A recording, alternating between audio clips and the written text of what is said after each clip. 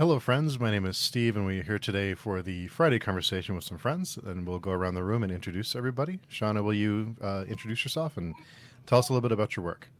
Okay, my name is Shauna Lawless. I am an author. My debut novel came out this year. It's called The Children of Gods and Fighting Men, and it's a historical fantasy set in 10th century Ireland. And I've combined the history of the time with characters who have the magical powers, which is derived from Irish mythology.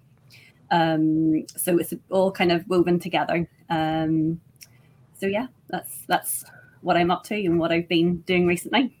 Nice. And Jord? I'm Jord, or Jordan. I'm an avid reader, just kind of happy-go-lucky guy. Got boring. Reading will do that to you. Yeah, make you happy and happy-go-lucky. Yeah, Shauna's book is awesome, by the way. Oh, thank you very much. Thank you for reading it. And Chris? Yeah, well, I said, George, you're my hero. Does that help? My name's Chris. I'm a sometimes YouTuber. I even put out a video this week, which is like big news. And also doing a couple of streams with Steve. We're doing a weekly one on House of Dragon at the moment, which is a lot of fun. Yeah. Yes, loving that show. Nice. It's amazing. Yeah. Are you watching Shauna and Jord? House of the Dragon? Are you enjoyed it? It is currently on my watch list. It's as far as it's made it. Yes, I only can watch really one show at a time. I don't have enough time to kind of watch multiple shows. So when House of the Dragon came out and Rings of Power at the same time, it was a bit of a dilemma as to what to watch first. And so I watched the first 2 episodes of each, and House of the Dragon just kind of hooked me in a bit quicker. So Rings of Power, I'm very excited to watch it, but I think it'll be a bit later. And actually, I think it'll be better that all the episodes are out and I can maybe binge that. But yeah, so I'm up to date with House of the Dragon, and I love it. I didn't realize how much I missed kind of Game of Thrones and that word that had been created. And even though I wasn't a fan of season 8, I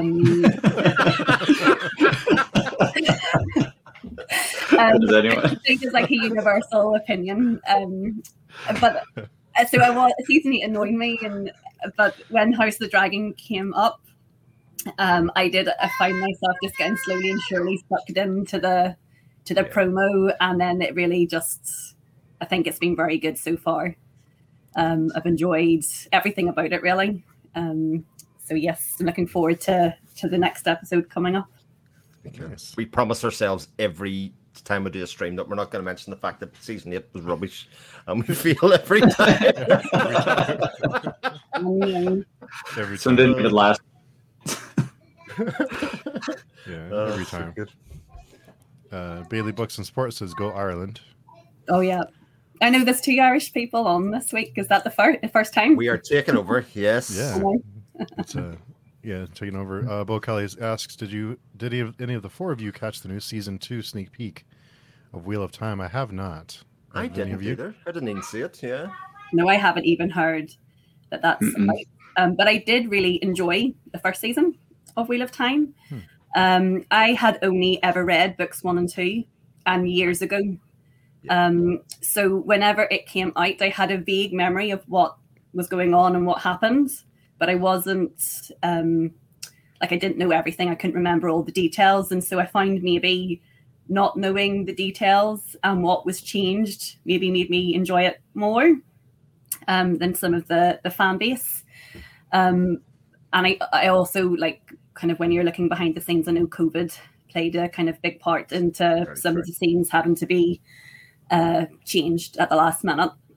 So I'm quite excited for season 2 of Wheel of Time. I think what they did with season 1 was good, and I think they'll really build on it.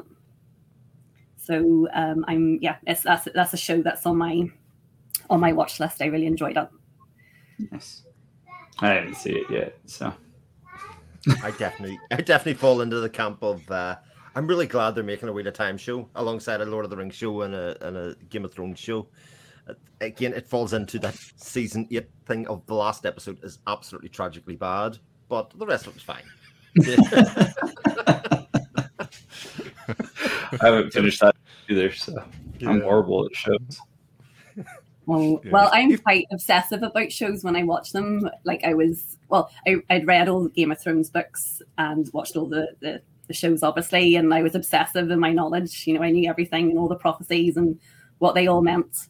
So actually, when I watched Wheel of Time, it was a bit refreshing to not know and not be so clued in, which was the same for The Witcher as well, because I hadn't read the Witcher books. But that's maybe then why I'm sort of enjoying House of the Dragon so much, because I did read Fire and Blood. So I'm sort of having that kind of that experience again, where I sort of know what's coming up and what they've changed versus what was in the book. Nice. How are you finding that contrast between the kind of loose narrative that's in Fire and Blood, which I haven't read, by the way, and what they're doing in terms of filling in the gaps? I think they're being very clever with what they're doing, because Fire and Blood is written like a history book, and you have various perspectives. And, we know ourselves when we read history books, they're written from the perspectives of those individuals. And so I know some of the scenes that they have done, they've actually blended the two different perspectives together so that both perspectives have things that are right and wrong. Nice. And so I think that's been kind of a good thing about the show, is then they have a lot of leeway.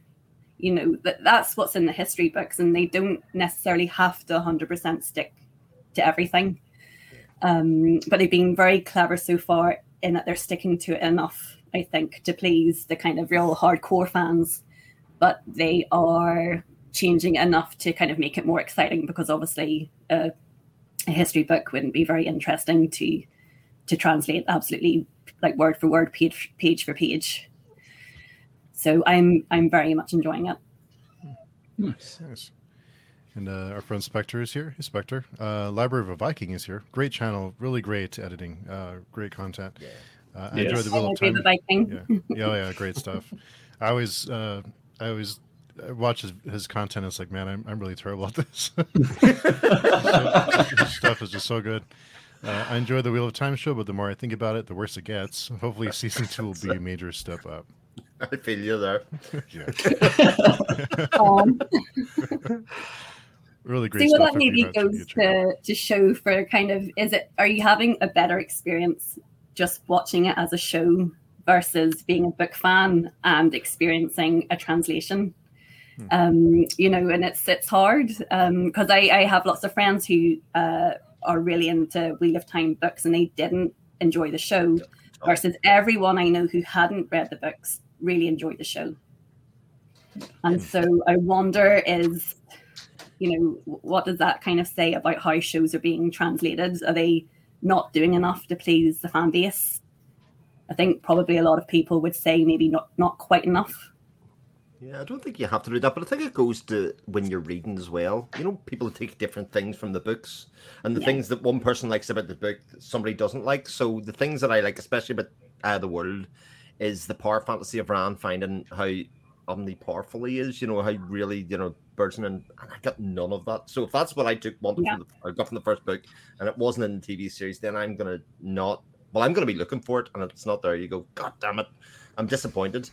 But I can still appreciate the fact that we get a Wheel of Time show, which I just think is just, like, if you had told me 10 years ago we had a Wheel of Time show, I'd have just jumped about the house. And I don't care if it's terrible. We have a Wheel of Time show. I think it's also hard for them to, those are big books, and to try to narrow it down and keep all those tropes, things in line, because, everybody's going to have a different thing. I think it's impossible to please absolutely everyone. So I'm kind of with Chris. I'm excited that they made the show. Is it perfect? No. But it's there. I can watch it. And it's introduced a lot of people to the books that might enjoy that more too. Yeah.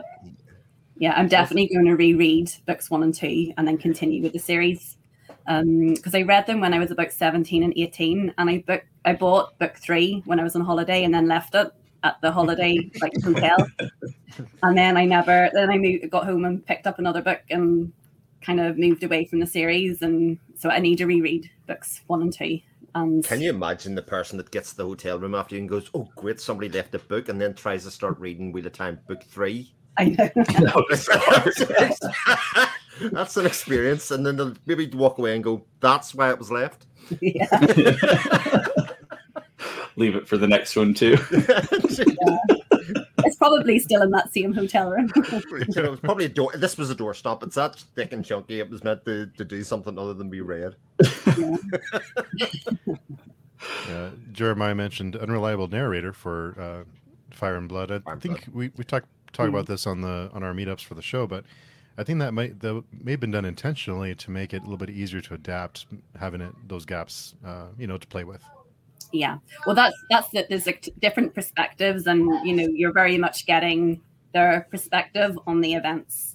That doesn't mean it's true.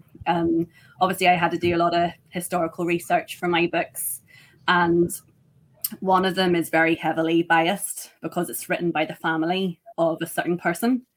And so when you're reading it, you have to understand that it's not all this stuff definitely happened. This is one family's take, where their side of the family are the good guys and the other family are the bad guys. And so that's the clever thing about Fire and Blood. It's written with bias intentionally, and that's accurate. That's more accurate than probably if George R. R. Martin had written something very factual and more like kind of a Tolkien book where he kind of recounts all the lore, which is verbatim and canon. But Fire and Blood's not like that, and it makes the adaptions more interesting and probably easier for the showrunners because they can deviate a little bit and not annoy people.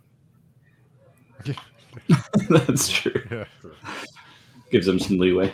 Yeah, I think it does give them some leeway the way it's been done. Yeah. For sure. Bailey Books and Sport says, bought Shauna's book after the Stephen Arion interview. Good to see an Irish mythology and fantasy. Should be a fun read. How much Irish mythology did you include in your book? Well, it's the foundation of the magical system, I suppose.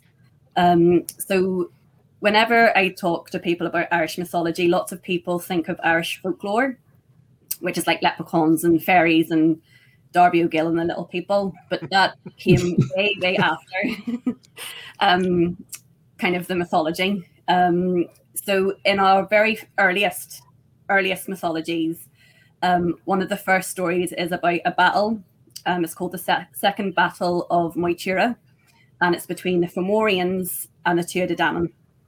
And so King Baelor of the Evil Eye has fire magic, and then the Tuatha Dé Danann have a range of magical powers. And there is like a very ancient transcript which kind of writes out how the battle went. And so I've used this as a basis of my two magical tribes that are in the book. So one family is descended from the Fomorians and they have fire magic. And then the other main character is descended from the Tuatha Dé Danann, and she has one of the magical powers that's described kind of within the mythology. So that's the kind of mythological side of it. And then I've kind of placed those characters in the historical setting in the 10th century Ireland where kind of quite significant wars take place. And there's a lot of upheaval in Ireland at that time. So that's sort of what I tried to do. I will say I'm digging into Irish history after I read. I have no idea what's going on. Like, it's not something you really learn about, but like I was like, this isn't what I thought it was, and so then I had to go back and look, and it's really interesting and fascinating. Yes, it is a very interesting and fascinating time, and I think it surprises a lot of people because I think when you mostly speak to people about Irish history, they think of the Troubles or the Irish famine, but that's all fairly modern history. Actually, if you go back to the 10th century. Ireland's quite a wealthy country. It's sort of a player in the global scene because the Vikings are using Ireland as a base. There's a lot of money coming into Dublin, especially. So it's a kind of history that people maybe very vaguely know, but it's quite new as well, and it's maybe surprising. So I think that I had like a lot to work with, and I find it a lot of fun actually to use that period of history. It's not really taught here either. I've got to be honest. Like, it's not. Well, no, we have a UK kind of British school system where we are, but I don't even think it's taught in the Republic either. History, aside from like Children of Lear, the Culholland kind of legends that are there, those are the only things that are really taught or people talk about in any way. Yeah. I think certainly more could be done. You know, we've never had any adaptations of Cuchulainn or the Cattle Raid of Cooley, like all these big Irish epics. You know, but we've had lots of versions of the Odyssey and the Iliad. So I think a kind of some dramatizations of Irish mythology would be really useful, and kind of bring it to a wider audience as well. It's cool. Like, I didn't realize how many battles were actually in Ireland. Oh yeah, there's loads. I had lots of battles to pick from, which is really cool. But yeah, so no, it's been great actually, and people have been kind of responding to it very well, because I think they're interested in the period of history and didn't know about it, which is nice. Bo says, open the bedside drawer and find a Wheel of Timus out of the Bible. Stamped by Shauna. That's my hotel. That's where I was.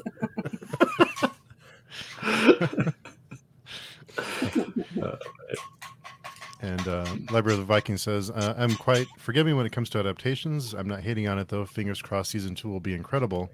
Also just received Shauna's book this week. Oh, awesome. Excellent. Nice. Yeah. I actually met Library of a Viking at FantasyCon in London a couple of weeks ago, which was lots of fun. There was lots of authors there, and lots of late night drinking in the bar, which was wonderful because I'm a bit of a hermit. You know, I do go out occasionally, but not very much. So it was quite nice to kind of get away for a weekend and speak to lots of other fantasy fans. Yeah, some great photos came from that. Everybody comparing everybody else's height. You know, difference from face shots to actually people standing next to each other. I know. I really. So, yeah. And I'm standing beside always the tall people. So I've got Ryan and Steve and Aaron on the other side, and they're both like 6 foot something, and I'm 5'1". So. Ryan Cahill is massive. I had no idea he was so tall. Yeah, he's really tall. Yeah. And speaking of conferences, I think Chris, you had mentioned you met Shauna, right, at a conference? Yeah, I went to the book launch. That was awesome. Actually, I would say I was speaking to my wife earlier on. My wife came with me, and actually my 2 kids were with me as well, because we kind of went into town and then went there for that going on. We got to hear Shauna do a reading. She got the Q&A done, and it was lovely to see. It was in a very Irish way. It was obviously a lot of your family there, Shauna, who were incredibly proud. So they were like clutching the copies of your book, going, "This is our Shauna," which was really, really nice. A really like warm atmosphere about it. So yeah, my wife got her copy and she's read it. She finished last week. Oh, brilliant! And, she loved it as well. I knew she would, though. It was very much up her street. I knew it was. Nice. Yeah, we don't even get her hardcover book until like November. That's a month away. I know. They had to kind of split up the dates. I think it's the 29th for Australia. So Australia's even later. Although the ebook is available everywhere, and hopefully the audiobook is coming out in November as well. Ooh. So, That's cool. Very nice. Yes, Aoife McMahon is narrating the audiobook. So she does lots of Sally Rooney's books and like Cecilia Hearn. So she's Irish and she has like a very nice Irish accent. So I'm actually really looking forward to hearing somebody read my book to me. I wonder if it'll be weird or not. I don't know. I'm hoping it'll be a nice experience, but it might gross me out. I don't know. But you weren't tempted to do it yourself, Shauna? No, not the Lady Witham one. No, because you know why? Because I think I could do like the females speaking. Yes. But usually when you're listening to an audiobook and then a man has to speak and the actress then has to do like a man's voice, I don't think I could do that. I talked about that in the last video we did about one of those ones where a male's doing a female. Yeah. And I said it in the video, but I heard, John Cleese out of Life of Brian, when the other women are stoning that high-pitched voice. Well, you did like characters, and it just sounded to me like that's starting. I couldn't unhear it after that. Oh, so no. those chapters were ruined for me. Like the audiobook is terrific for that book, like really, really terrific. But literally just for that chapter, it was like, oh no. Was it the Hellborn King? It was Hellborn King, yeah. Yeah. It was Madeline's chapters in Hellborn King, and it's such a terrific audiobook. I really enjoyed the audiobook, but it was just those chapters. Once I heard it, I couldn't unhear it. He was very high pitched on that one.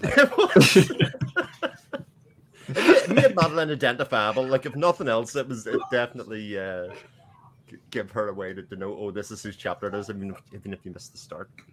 That is true. Yeah. So that was my fear, is that I wouldn't be able to do the narration justice. So yes, I thought I would defer to an actress who has done books before and sort of knows what she's at. Makes sense. It's a lot of reading, yeah. Spectre says, as a long-time Robert E. Howard Conan fan, I'm used to the TVs and movies not being faithful to the books, as long as it's entertaining enough to make me want to read the books. I think that's the game, isn't it? You're really, by doing an adaptation, especially I would imagine as an author, if somebody approached you and said, we're going to do an adaptation, even on a small scale of your book, Shauna, what you're hoping is that people will be more engaged with the work as a whole, rather than just the first thing that they see.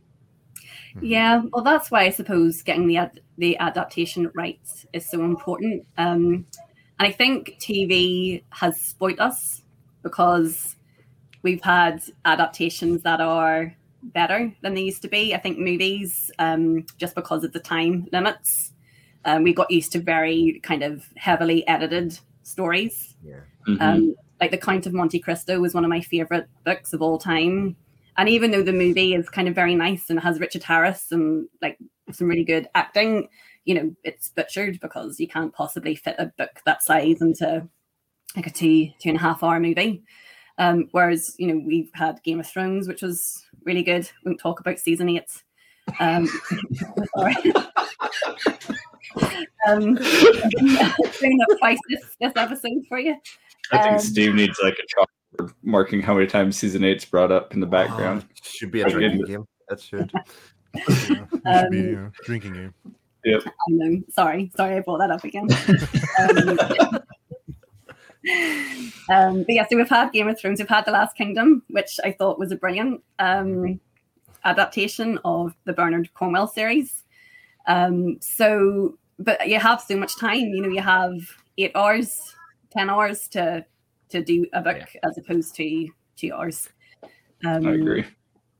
Yeah, but I'm because I read a lot of books and lots of my favorite books have been adapted, and I was very used to books and movies not working for me. There's like lots of films I've seen that I was very disappointed with. So I think that's always been an issue for me. It's sort of something I'm used to, which is why Game of Thrones, when it came out, it was like, oh, they've done this right, and I'm kind of getting all the same beats that I got in the book, which I was used to not getting. Jeremiah asked, did you read Bernard Cornwell's novels of that period, the Last Kingdom series? Yes, I have. I've read them. Apart from Warlord, which is the last book in the series, and I've been putting it off because I don't want the series to end. I've loved it so much. Like I've been reading it from, I think book 3 was released. And so I kind of was that person that bought the book every other year it came out, or every year. And so I really, really have enjoyed that series. And Uhtred is like one of my favorite characters. And just as a funny aside, there's one chapter in my book where one of my characters is in Northumbria, which is factually correct. They were there. And Uhtred the Bold is in Northumbria. So he's in my book. So we have an Uhtred in my book, which I kind of managed to get him in. Needle drop. Yeah. But I love that series. It's very, very good, and because I think it's actually good as having a kind of counterpoint to my book as well, because I think lots of people know that period of English history where kind of the English are fighting the Vikings, and it's a religious war. There's a lot of religious conflict between the two peoples, whereas in Ireland, religion isn't really the issue.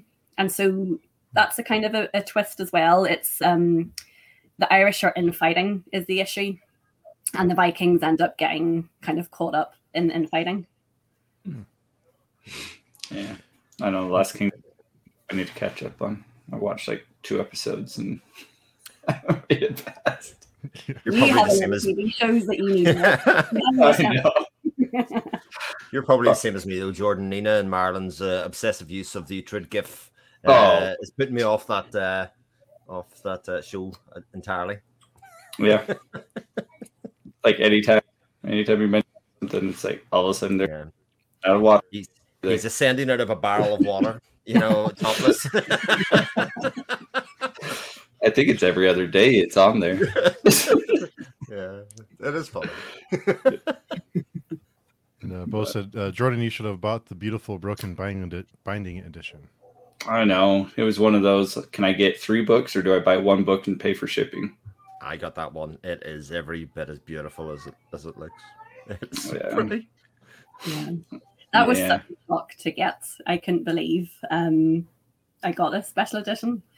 So I was just so delighted. And it is. I love the sprayed edges, and I love it so much. Yeah. I should have. Oh well.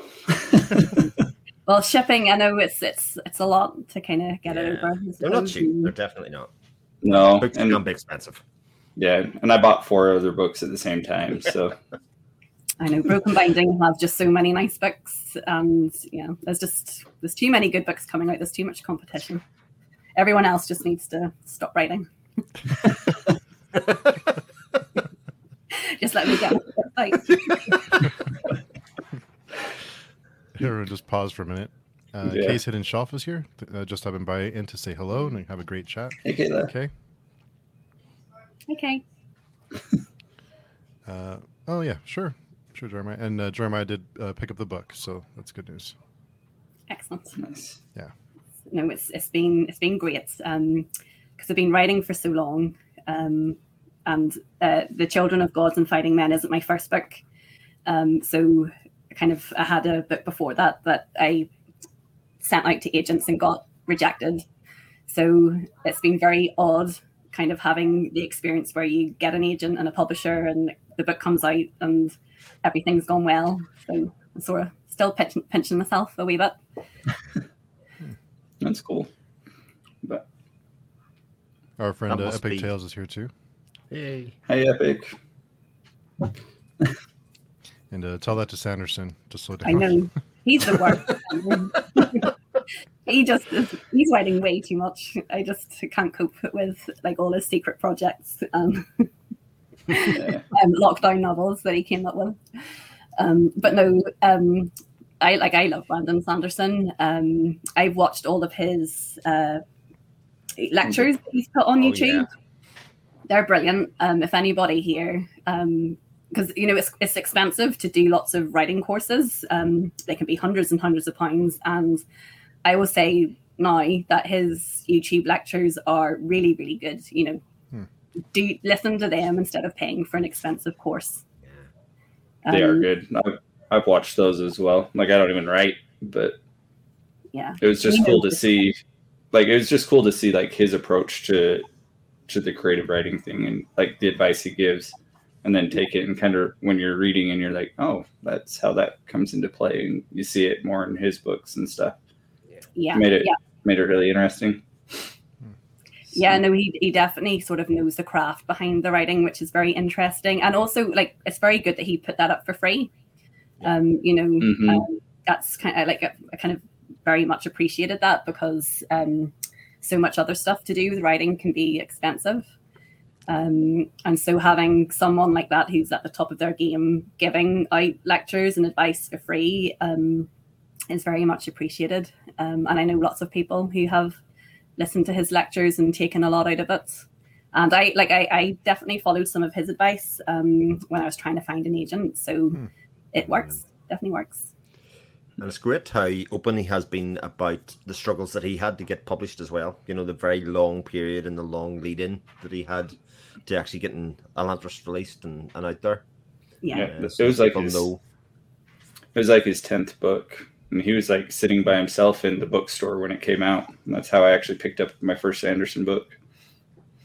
Really? Did you meet him? Oh, yeah. I've met him 3 times now. Oh, nice. Because he's 2 hour, like, Idaho's really close to Utah. So it's like a 2 hour drive away to go. Oh, nice. I would love to meet him. I think he would just be so interesting to speak to. Yeah.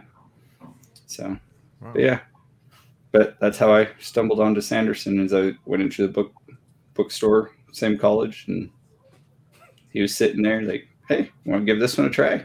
So I was like, "Sure, why not?" Oh, that's so you're like #1 Sanderson fan. You were there from the very beginning. I was, yep. Yeah. Is that the Stormlight hardcovers behind you as well, there, Jordan? Is it? It is. Yeah. It has the leather bound and all the hardcovers. All right. Okay. And then he has a second. His paperbacks are on the shelf at a camera shop. So, yeah, they're all signed too. So it's pretty cool. Wow. Nice. Oh, very nice. Very nice. Good to have some friends. Bailey Books and Sport. Hopefully I visit Ireland. I'd love to visit Ireland now that things are calming down. That'd be great. Yeah. Steve is a legend, by the way. I am not a legend of anything. Just you are a legend. The only thing is that legends are usually dead. Living legend. Yeah. There we go. And Jeremiah had a question. Was there anything surprising Shauna learned about Irish history when researching for her book, or what kind of research did you do? Well, it was a period of history I already knew a lot about. I would read non-fiction history books about Ireland. But yes, when you're researching for a novel, you kind of want more detail and more information. So I think probably learning about Dublin was the most interesting, and kind of learning what an economic force it was becoming and how that impacted Ireland.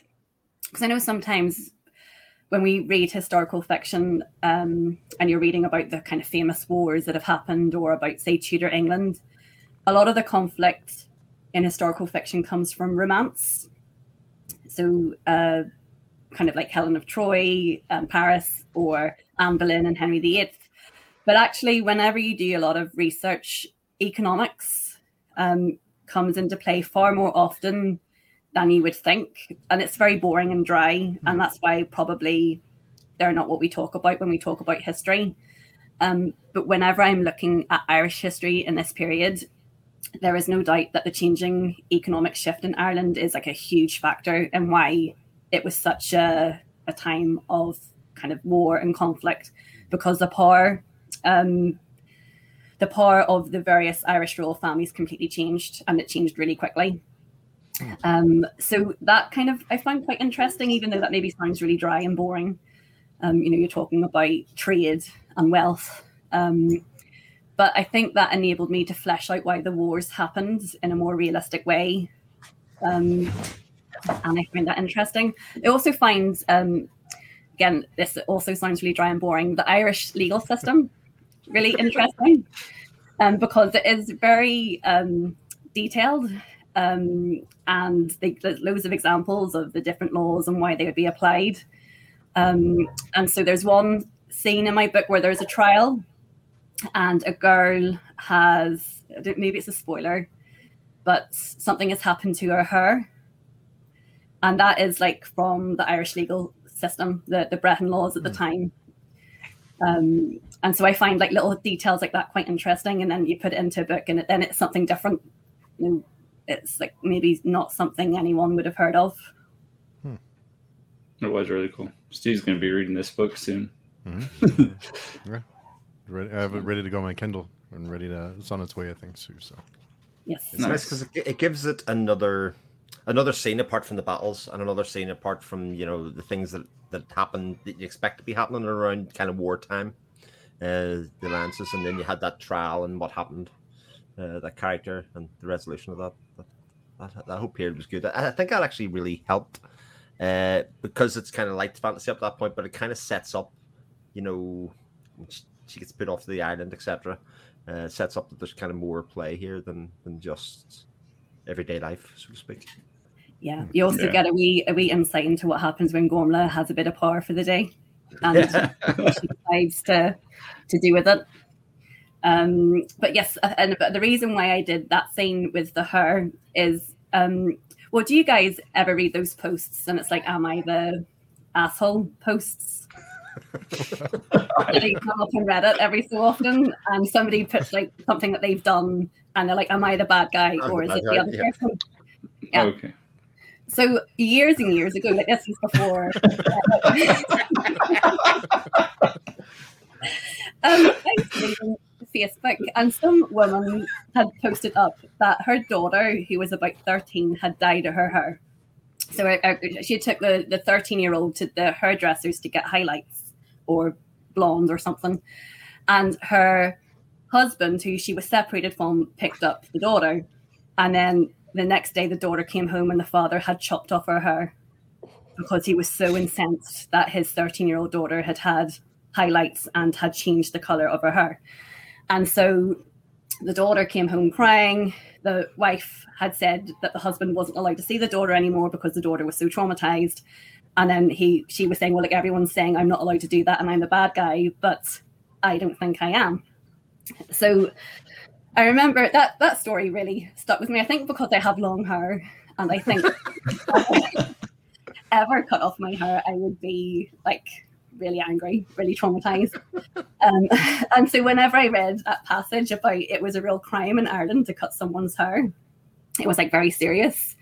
It just sort of all kind of came to me, and it's like that be like really interesting way to talk about like violence to women, but without it being sort of like rape or something really serious. Because I think a lot of books, when they're talking about violence to women, not always concentrate on that, but they look at the very, very extreme end of it. But for me, violence towards women always starts with something a bit less obvious, and then you kind of get down to that. And so I thought it would be quite interesting to have a scene where we'd had kind of something done to a woman against her will, but that wasn't rape. It was something else, but also was a complete violation of what she wanted to have done to her own body. But yeah, so I think I don't know, kind of gone off on a tangent here. I don't even know what I was originally talking about, but it was, I don't know. Sorry. Somebody tell me what I was talking about. Well, that was the research and fantasy that you went, but it also included a Facebook post. I think that's a great lecture, to be honest. I can just add Brandon's these all sources of information, all inspiration. I think that's cool. I know. But that's you go down crazy wormholes when you research. And Jeremiah says, "Oh wow, am I the asshole with historical figures would be brilliant." It's a great idea. Oh, well, I tell you that. So, and I can't remember what blog it was now, but somebody asked me to do Gormla as an agony aunt. And so Gormla was given like 13 real life problems, and I answered them from her point of view. And I thought it was really funny, but it didn't really get much feedback. But I think I'm going to post it again because I think more people need to see it. Because she was giving, I think, some good advice, but some really bad advice as well. But she would be thinking everyone was the asshole and not her. So can agree with that. Yeah. Gormla's a really cracking character because she's at the outset you think she's the bad person, the bad guy. I think I talked about this a little bit in the review, but not really. Just a powerful, intelligent female character living in a patriarchal society, and trying to find her way about how she maneuvers her way through that. She's such a fascinating character. Yes. Do you know, see, in history, she is not dealt with very kindly from the kind of two main sources that we have at the time that talk about her. And so initially, when I thought about using her as the main character, I thought, should I make her more sympathetic? Mm-hmm. And, because lots of women are kind of not treated very well in history, like your Anne Boleyns and there's a lot of Joan of Arc and all these historical women kind of have not been spoken about very well. And it's interesting then to flip it and see, from their perspectives, this is actually kind of what would have happened. But with Gormala, I just thought, no, I'm going to make her worse. I'm going to make her worse than the historical documents, because really she gets blamed for being too ambitious. And I just thought, well, why is that bad? Because ambition for the male characters of the time is seen as good. Yeah, you've got all these kings and they want to be kings of more land, and that's all positive. That's kind of feted by the historians. So is it just because she's a woman that this is a bad quality, or is it really what she does that's what makes her bad? So I thought that would be interesting to explore as to, is it her actions or is it historical perspective? Makes sense. Mm-hmm. Yeah, it does. You've read it though, Jordan, haven't you? Yeah.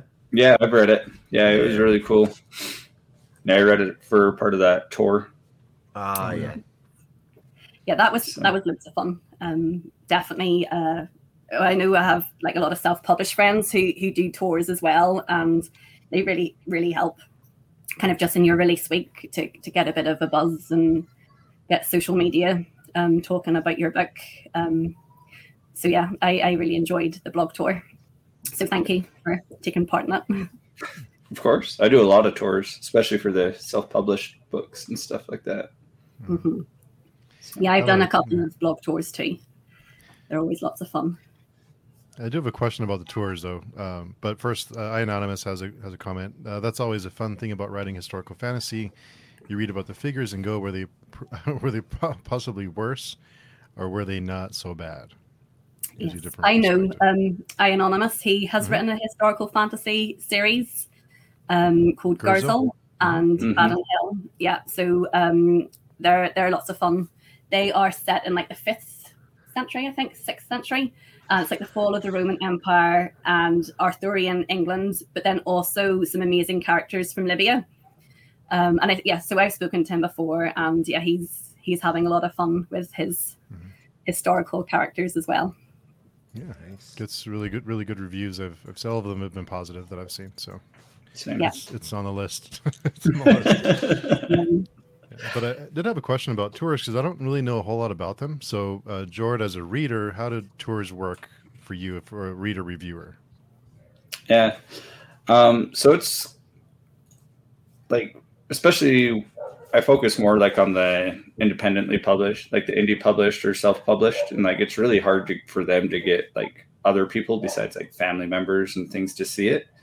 And tours finds like dedicated people like me, like allowed to sign up, and you kind of get a book for free to read, and then you hype it up and talk about it. And like, yeah, not every book talks like is perfect for you, but you can still hype it up and find the good things, which there's enough people that bash books, and I kind of take the opposite. Like I will always try to find the good parts out of a book, but it's just a way to, like, as a reader, it's a way to find new books, like get interested in them, and then be able to talk about books in a way that, and get other people excited, like friends and things like that. And then interacting with the authors in different ways too. Like it's been a really cool, because like the authors are always so thankful. Like when you do it, like I feel like I do nothing except for like, hey, I read a book, go read it.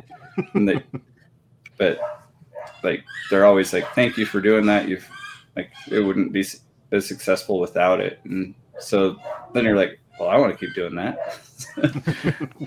But I love to read, and it's just fun and good way to get good books and talk about them and interact in this wonderful community. Yeah. See, whenever you start writing, I wanted to get some feedback, and I joined a website called Critique Circle. And at the start, I put a chapter up, and I was like, what if someone steals my chapter and it gets plagiarized? And you very quickly realize, like, nobody wants to read your stuff.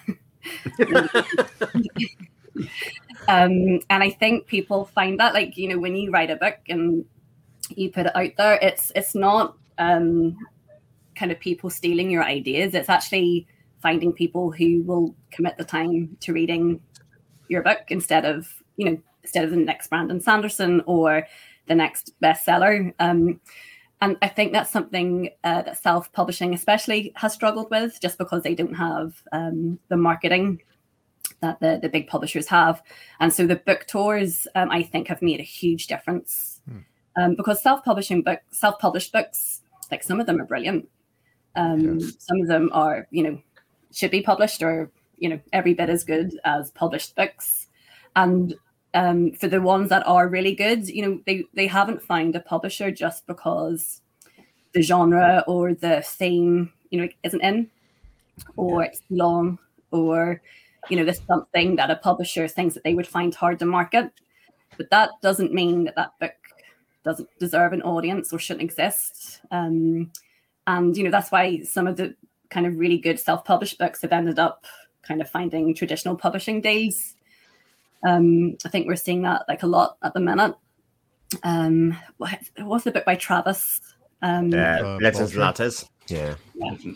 Right. So that was like a huge, like, self-publishing success. And, I can just imagine, like, an agent thinking, like, Slice of Life fantasy doesn't sell at the minute, but, it did sell. Because people don't always want to read the same thing, but kind of traditional publishing sometimes is a little bit behind the curve. They want to sell things that are more guaranteed. They don't like to take risks just so much. So I think if you read a good self-published book, you're getting something that quite often is actually more different and is pushing kind of boundaries even more. And that's great. Like, I've read some great self-published books this year. Well, for sure. There's a lot of them. Yeah, the comment that's on the screen is one of them. Mm-hmm. Thrice by Andrew D. Meredith. Highly recommended. Oh, I guess I've heard of that. Yes. Mm-hmm. Yeah, there is, like, kind of the quality of the artwork and everything. You can't actually. I can't tell anymore what is what's trad or self-published anymore. So yeah, it's definitely a kind of a market in fantasy that's expanding, and there's some great quality coming out of there. It's interesting, actually, how it works, because a bit like, I think, other forms of media, say games, movies, etc., the hype has to be immediate, and it only hits and only lasts for so long. But books seems to work a bit different. Like, I can talk about Anonymous's Girls. Like, Kayla did a review of that months and months ago, and that's in my head. That Kayla did a positive review of that a while ago, and it's like, right, that's in my consciousness now for the next 18 months, rather than having to be read then or there. I'll get to it. And that you kind of have these little mini lists in your head going, look, that one and that one and that one and that one. And, they're all in the list somewhere. And, like, I just think it's bizarre how we all have these TBRs going, yeah, I'm thinking I might squeeze that in about July 2023. In my current plan, that's where I am, and you go, right, okay. And everybody's nodding their head going, yeah, that makes sense, yeah. Yep. It's insanity. Yeah. My TBR list is very long. I can only read about 2 books a month. I am at the kind of, and even in August, I didn't read anything because I was so anxious about the book launch. I just found myself completely unable to read anything. Although I'm back reading now. But yeah, the TBR lists are endless. But yes, I think word of mouth is very important with books. I think with TV and movies, it's like instant transmission into your eyeballs, and you can make up your mind in 5 minutes if you like it or not. Whereas with books, you can't do that. You kind of need to commit at least a while to know if the book is working.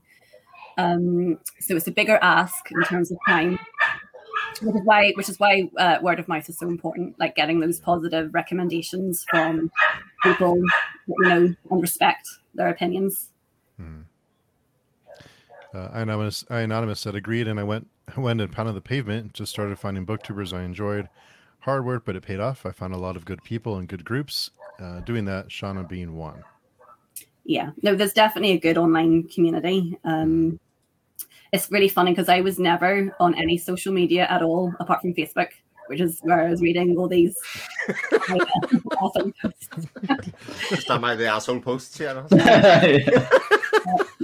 Shauna's comments on. Apart from that, I wasn't on any social media until about 2 years ago. And so now I've kind of found it and really enjoy it. I really enjoy Discord and Twitter, especially, and talking to people. It's lovely to talk about books to other people because, like, I don't have many kind of friends that read fantasy. So you read a book and you're like, oh, this book was amazing, and then you have no one to tell that to. So I think social media has been very good for books and for writers that way. Yeah. And Jonathan had a comment. The culture is certainly changing when it comes to how people seek out entertainment, which is great for indie artists, but it requires individuals to be more engaged. So that's part of that social media presence too. Yeah, I think that's the same for trad now too. I think for debut authors, especially like new authors, I think you have to interact, and I think you have to be willing to push yourself a little bit. Head of Zeus were brilliant. They're my publisher, and they're a brilliant publisher. They have loads of really cool fantasy and sci-fi writers. And whenever my book was released, I had loads of promotion, and I was doing guest blogs and had book tours and all of that. But, of course, 2-3 weeks later, there's their next fantasy books coming out. And so, the PR team have to move on to the next person, and they need to have their shot and their time. And so then you're left in it, well, what do I do now? How can I help myself? And I think you have to be proactive. And certainly just talking and being available and be willing to chat. You don't have to do lots more than that. I think that's enough. And I think people value that. I think kind of that you talk to them and kind of are happy to engage. Yeah, it makes a big difference. Yeah, I'm really fascinated by the whole reading a book of somebody whose personality you sort of know, because you can see the link in a lot of cases. Like I think of something like Legend of Blackjack with Andy. Like you can't help but see Andy Witham in the pages of that book when you read it. Oh really? Oh no! Do you think I'm like Gormla? Well, I don't mean that. But there's like a lightness. There's like a lightness that matches his personality on the page. If you know what I mean. It's more like the theming of it. More than that being a specific character, and I think it's just you do match the author with the book, especially when the author's been quite visible. Yeah, especially with the humor in Legend of Blackjack. The humor is where you definitely see AR's like personality shine through and all of it. Yeah. And if you listen to the audiobook, it's even stronger because he narrates it himself. Oh, wow. So he it's really cool. He did it. He like rented out a garage at a car dealership. Yeah, that's not right. Yeah. Like there for their commercials, he rented it out like one day a week for several weeks and did it all himself. But you listen, he does a fantastic job narrating it. He narrated himself. Yeah, he did. Okay. But you can hear his personality come through a lot more in that narration and those humorous spots because he puts the inflection like where he wanted it to be when he wrote it. Wow. So it was kind of an interesting take. It was the first time I'd heard an author narrate their own book and seeing where they put the emphasis and the emotions in it, because that's a very emotional book. Yeah. And so it was really interesting to see his take on his own writing, like in the vocal form, if that makes sense. Yes. No, that is interesting. Another author I know who narrated his own book was Christopher Buehlman, who wrote The Black Tongue Thief. And it's hilarious. The book is really funny, but like a lot of dark humor. And he did an Irish accent for it, so it was very good. Just if anybody likes to listen to audiobooks, let the authors narrate. Yeah. Yeah, Andrew. Irish accent. Wow, that almost never happens. Not Andrew, a Northern Irish accent. I think No. he went for Galway. He said actually the character was meant to be Northern Irish, but he didn't think he'd get away with the accent, which, you know, it's a hard accent to pull off. Brad Pitt will tell you that. Andrew Meredith narrates his own audiobooks too, Oh, wow. and always releases them at this same time. So he tries to have a release of the audio and the ebook and everything all at the same time, so everybody can enjoy it. Yeah. So Yeah, Jeff Lane narrated his books too, and I think it's great when an author can. It's a big time investment though. It takes a lot of time. Yeah. It's tough. To answer Jeremiah's question, yes, this Hellborn King is self-published. yeah, and the Wrathbringer just came out too. Yeah, That's true. The sequel. Is that Christopher's? Christopher. Keep running. Yeah. Mm-hmm. I really enjoyed their conversation a couple of weeks ago. They're very him and John were very funny. But the animal murder that'll always live in my memory. Like all. I know. You know, because I know Mark Lawrence, and I know he gets a lot of stick for killing the dog, which is in it's in the Broken Empire series.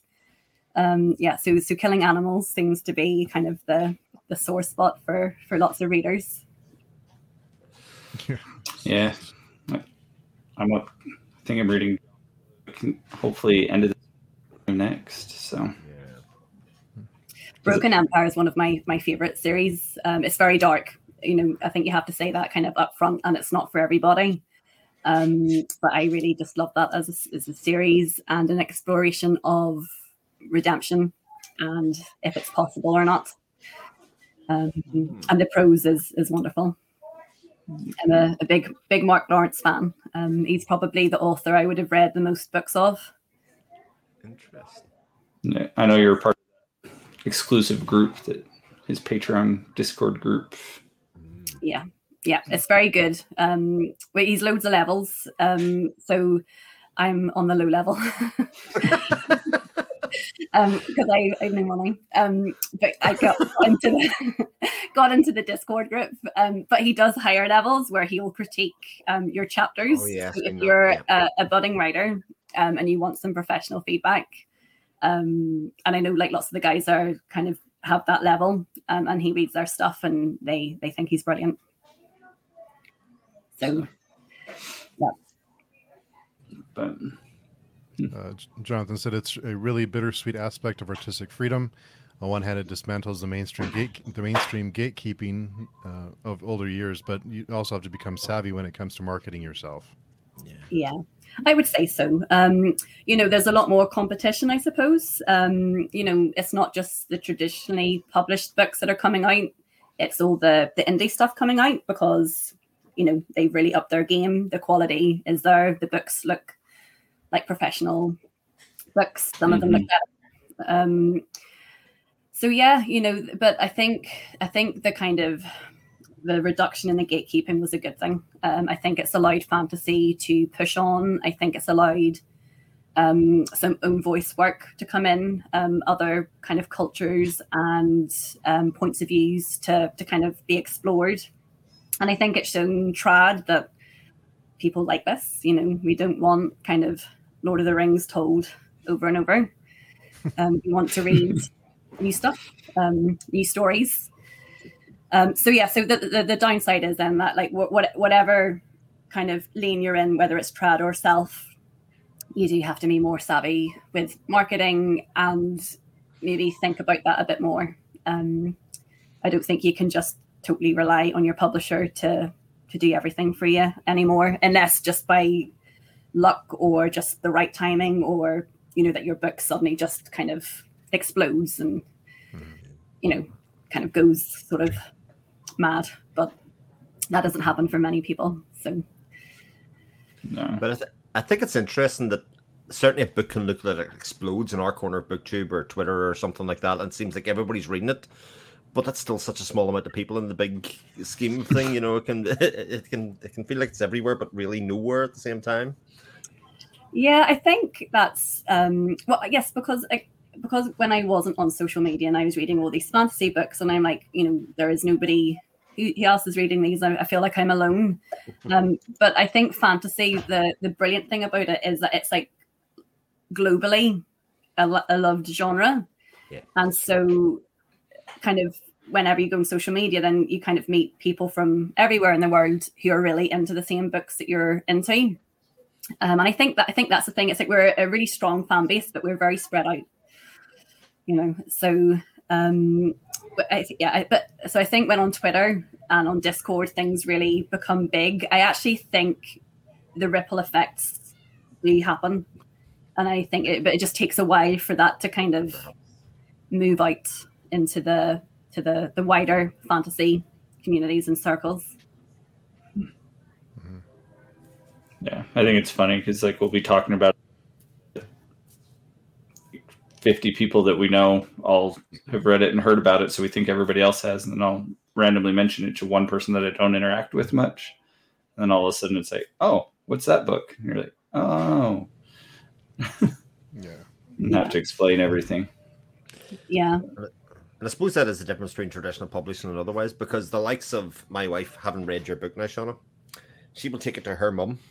And the chances of her mum ever seeing your book without that kind of through link and that being in the store and my wife picking that up is so slim. Because her mum's never on BookTube, she's never on Twitter, she's never in anything else. But she has a chance now to read your book. Yeah. And then talk about it again. I know. Well, that's word of mouth, and it's sort of, kind of being able to kind of share the books around and get the word out. And that's where books, I think, kind of live or die. Is on the word of mouth. It's not on kind of the great first week sales or the great cover that everyone talks about. It is after that's died down, once everyone's seen your cover and everyone's heard the reviews, after that, did they hear enough to read your book? And then did they like it enough to recommend it on to someone else? I think that's where, the books kind of succeed now, unless you're a celebrity and you just have a huge fan base. Word of mouth is very important. There was a conversation in the chat, in the comments, wanted to get everyone's opinion on. Jeremiah had mentioned about booktubers being better at marketing books than publishers, and Anonymous was explaining that he may disagree because but booktubers are great at getting books into people's heads, but they don't necessarily translate into sales. So I tell indies, I know booktube is a slow burn, and you have to keep doing it and eventually get some fire out of it. What's been your experience, Shauna, with reviewers? How much does that help, or how much does that help boost sales? So the thing is, I don't know, because I'm trad and I don't have my numbers. And so it was really funny. I was talking to Ryan Cahill, or Cahill, maybe was pronounced his surname. But I was talking to him at FantasyCon, and he literally knows how many people buy his books every day because he's self-published and you can just see what's being sold on Amazon. I don't know. So I kind of do various social media things, and I literally have no idea what's working or not working or what's the right thing to do. So, but in general, I find that booktubers are really important. I know all I do have any sort of correlation with is Goodreads and how many people put it onto their TBR list. And so I know when the brothers Gwyn did a review of my book, it kind of went way up. And when Nick Borelli from Out of This World, SFF, I think is his blog, when he reviewed my book, I also had a huge spike. So obviously that's on a Goodreads TBR list. So that, I suppose, only correlates to interest, not to a book sale. But I find the more interest you have, it must correlate to sales somewhere along the line. So I think it's important. I think it's important to kind of stay in kind of the gaze of readers, and you don't want it to fall to the bottom of the TBR. You sort of want it to sort of stay in the middle and then start to work its way up. But then, of course, I'm a traditionally published author, so my books are in bookstores, and I'm also getting that kind of people who are just walking in and seeing my book and buying it. And so that's obviously very important as well, kind of trying to catch people who might want to buy your book in as many places as possible. And so I think kind of the traditionally published, or the traditional publishers, that machine, you know, it is a well-oiled machine, and it does work. And lots of people still buy their books in bookstores. And, you know, up until I got into BookTube and Twitter, I walked into a bookstore and had no idea what I was going to buy. I just browsed. So I still do that. But yeah, so lots of people still do that. And so whenever kind of I had the cover for my book, you know, they got a really top quality book designer who does lots of kind of best-selling books, and you know, they've done that for a reason. It's a kind of a catchy cover, and they want people to look at it and to pick it up and to read the blurb, and then maybe read the first page and then take it to the till. So yeah, so I don't know where my sales have come from. I don't know if they've come from browsers in the bookstore or from people following me on Twitter or from BookTube, but I think myself it has to be a mix, and that everything feeds into it, you know, and every reader you get is important, because, you know, I think kind of because we're very into TBRs and reading, if you have 1,000 people that buy your book, only 500 actually might read it. You know, buying and reading isn't like a correlation anymore. So out of the 500 people who read it, maybe 400 finish it. And then out of the 400 who finish it, maybe 200 like it. And then out of those 200, maybe 100 people recommend it to someone else, you know. So you kind of want that funnel at the top where people are hearing about your book to be as wide as possible, so that you kind of, that funnel kind of comes down and is still quite big at the end, if that makes sense. I like that analogy. Yeah, there it is. Yep. You're on mute, Steve. Yeah, sorry. Michaela Alcino did the cover design for that, and she's wonderful. And I've seen some of the artwork for book 2, and it's also really good. Stop it.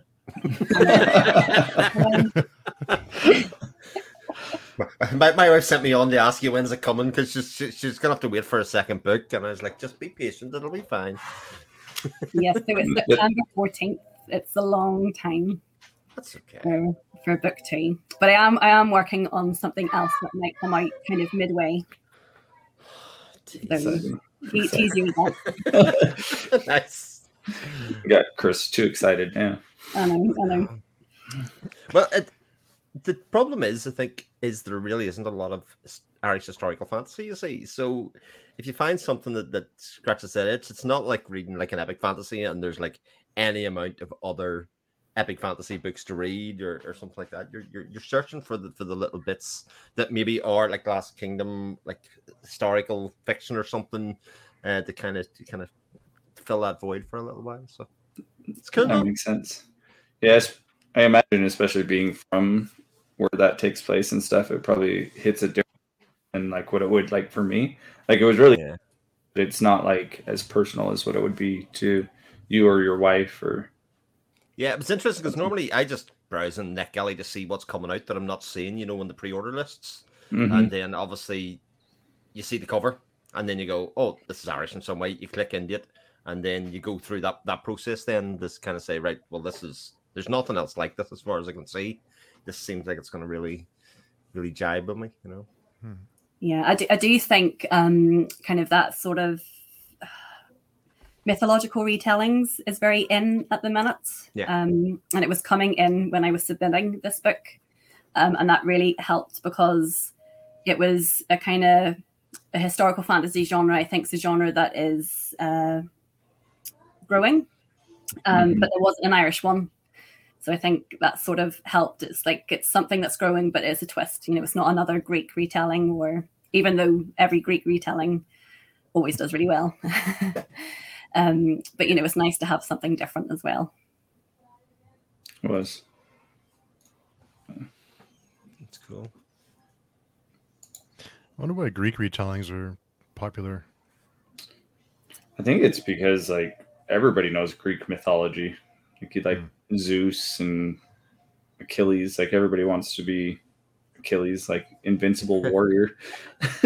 There's like brand recognition with some of those gods, Zeus, Yeah. Achilles, and all that kind of stuff. Yeah. Like you think about it.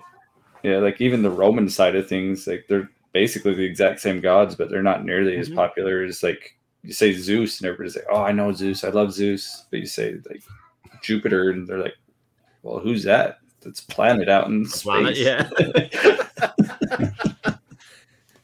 It's the biggest planet. Yeah. Yeah, but it's funny how there's not that correlation, but like Greek, like everybody knows, and then like the Irish, the Roman, all these other things are just as fascinating, but don't have that foothold.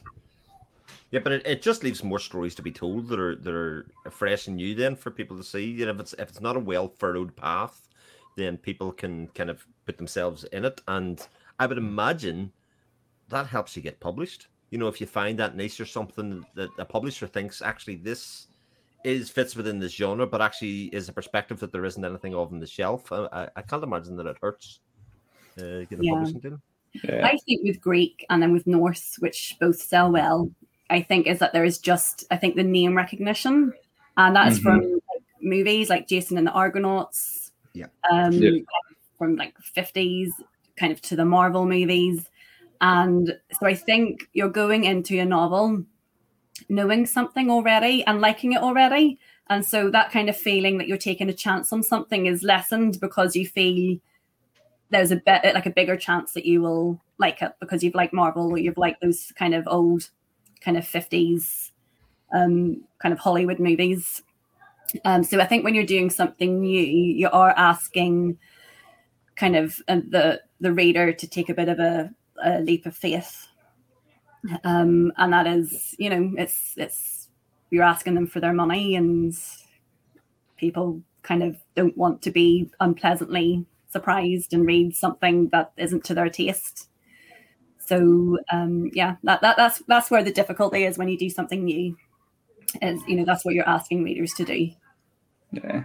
Well, I think you kind of nailed it on the head when you talked about traditional publishing, that they don't want to gamble. They want to invest their money in a sure thing.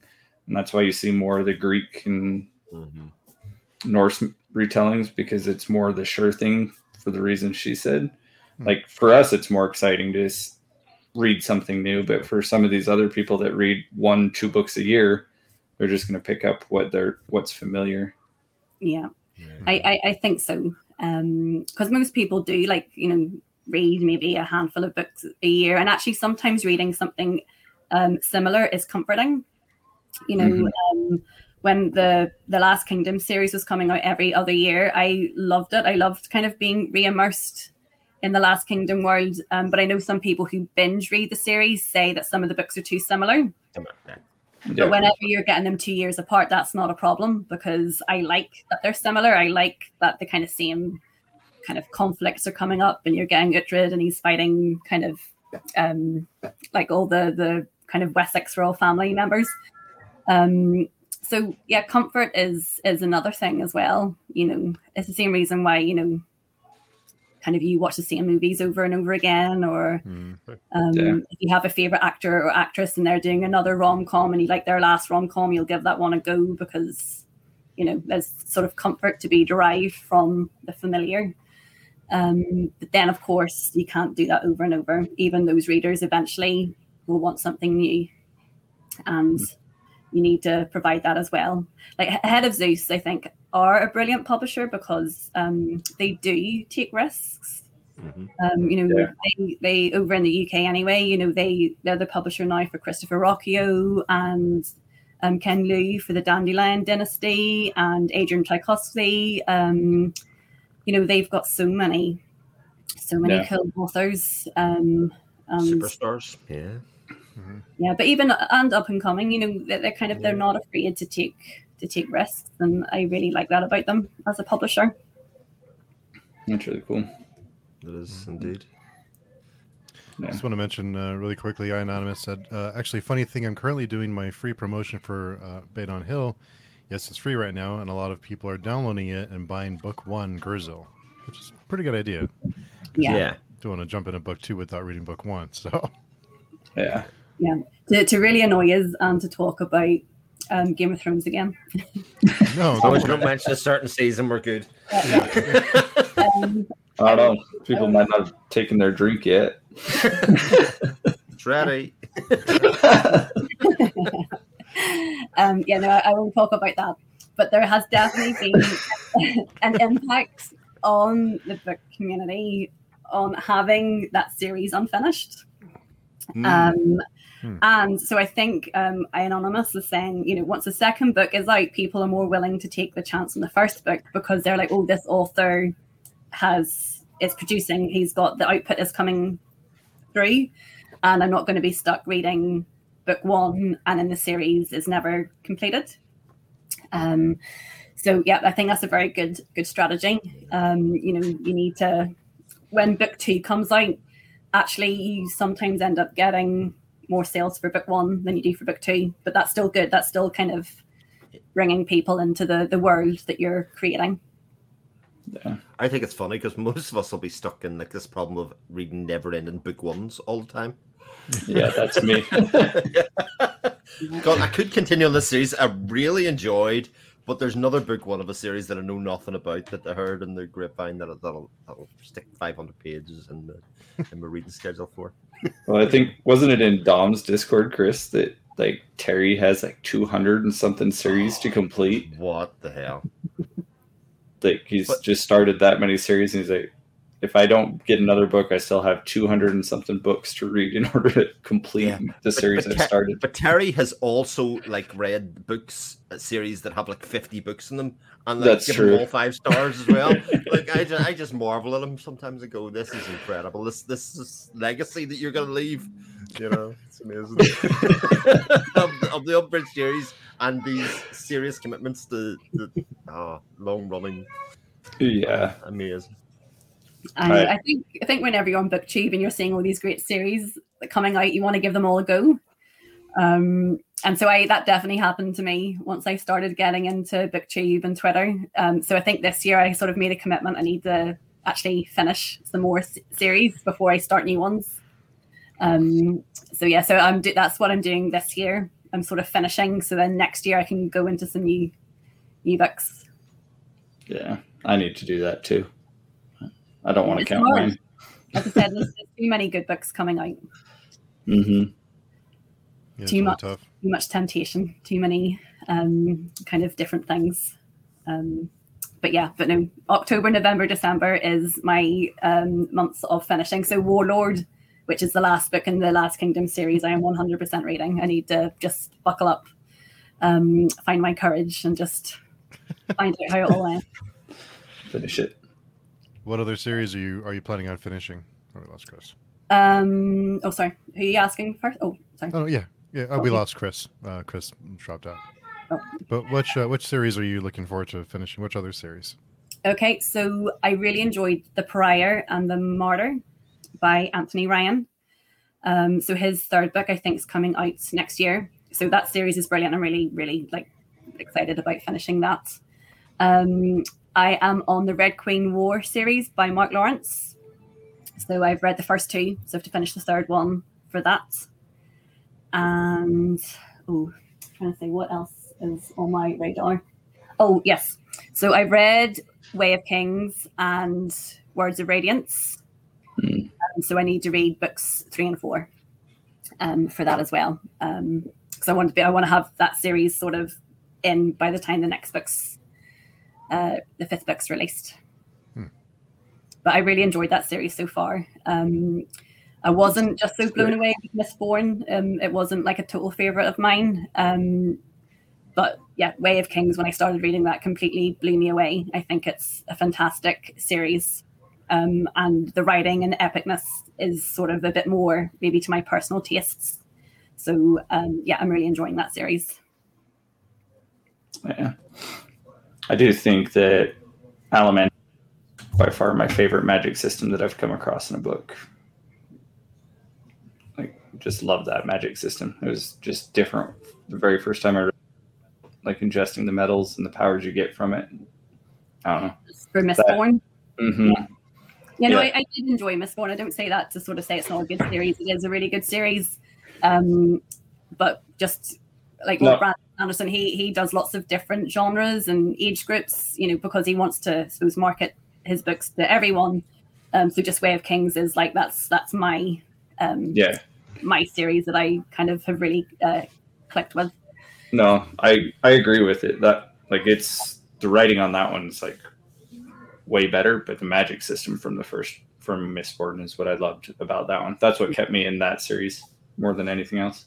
Yeah, no, I do get that. I think actually when I picked up Way of Kings, I think I was just, is it Kaladin? Is that how you say his name? Kaladin.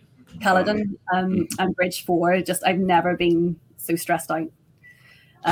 Reading his chapters, which is just the mark of a fantastic writer, that they can really make you feel so anxious.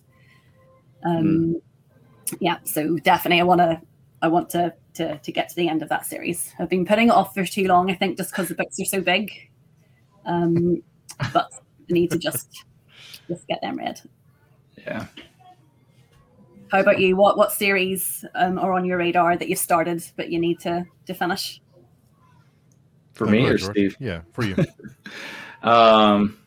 It's funny. I need to finish The Faithful and the Fallen. No, it's not a favorite of Steve's, but yeah. But I need to finish that one. Right now I'm reading the arc, it's book 3 of Wistful Ascending. So it's like superheroes in space, which is really funny, really cool. So I'll be caught up on that one. What else am I don't know. There's too many to count. I've started so many book ones. Like I could probably go to my shelves, but I have been I finished Threadlight. I finished some good series too this year. So, but those are the main ones that I know that I'm not caught up on, that I know I need to. Yeah. That I'm most excited about catching up on. How about you, Steve? What's your series that are falling to you? Well, we're in the middle of reading The Expanse. I'm reading that with Chris. Reading that series. We're doing a weekly podcast meetup for the Prince of Nothing. So we're reading that. Reading what else am I reading? Oh, the Dandelion Dynasty. Mm-hmm. And what else? I think that might be it, because those books alone are pretty chunky. So, what book are you guys on The Expanse? We're on book 4. Sibyl Burn. Yeah, started it yesterday, I think. Okay, I haven't read them yet, but I keep saying I need to. But one of those I will read it one day. Yeah, they were. Have you seen the series, the TV series? Mm-hmm. Well, I've seen 3 episodes. One of those. Oh, yeah. TV. I should have guessed. You're only watching 2 episodes of every single series. Everyone tells me they're good, and they are good, and then I just don't make time. Yeah. Yeah, I've got very picky with TV shows as well. If after a couple of episodes it's not grabbing me, I don't kind of continue. Yeah, my wife gets upset at me because I'll just start shows and then we never go back and watch any of them. Yeah. Does she wait for you to watch them, or does she keep going without you? She watches her own shows. She just starts them and finishes them on her own. She just knows that it's never going to happen with me, I think. And Chiago's here. Mistborn greater than WOK. There I said. Way of Kings. Way of Kings. Gotcha. Okay. Oh, that's my friend Iago Abdallah, and he wrote A Touch of Light, which is brilliant. It's a really, really fantastic self-published book. It is. I talk to Chiago almost daily now. So. Yeah. But I'm trying to twist his arm to come on, but I haven't been able to get him yet. Okay, Chiago. Come on. No, he said Steve's request. Yeah. He just had a baby though, so give him a little bit. That's no excuse. No, he's really wonderful. He's a wonderful guy. It's great talking to him. Jeremiah said the Expanse TV series is so close to the books. They did a great job on that adaptation. They did a really good job on it. And sometimes I wonder, why am I reading the books? Because I've already know what's going to happen. But there's a few differences.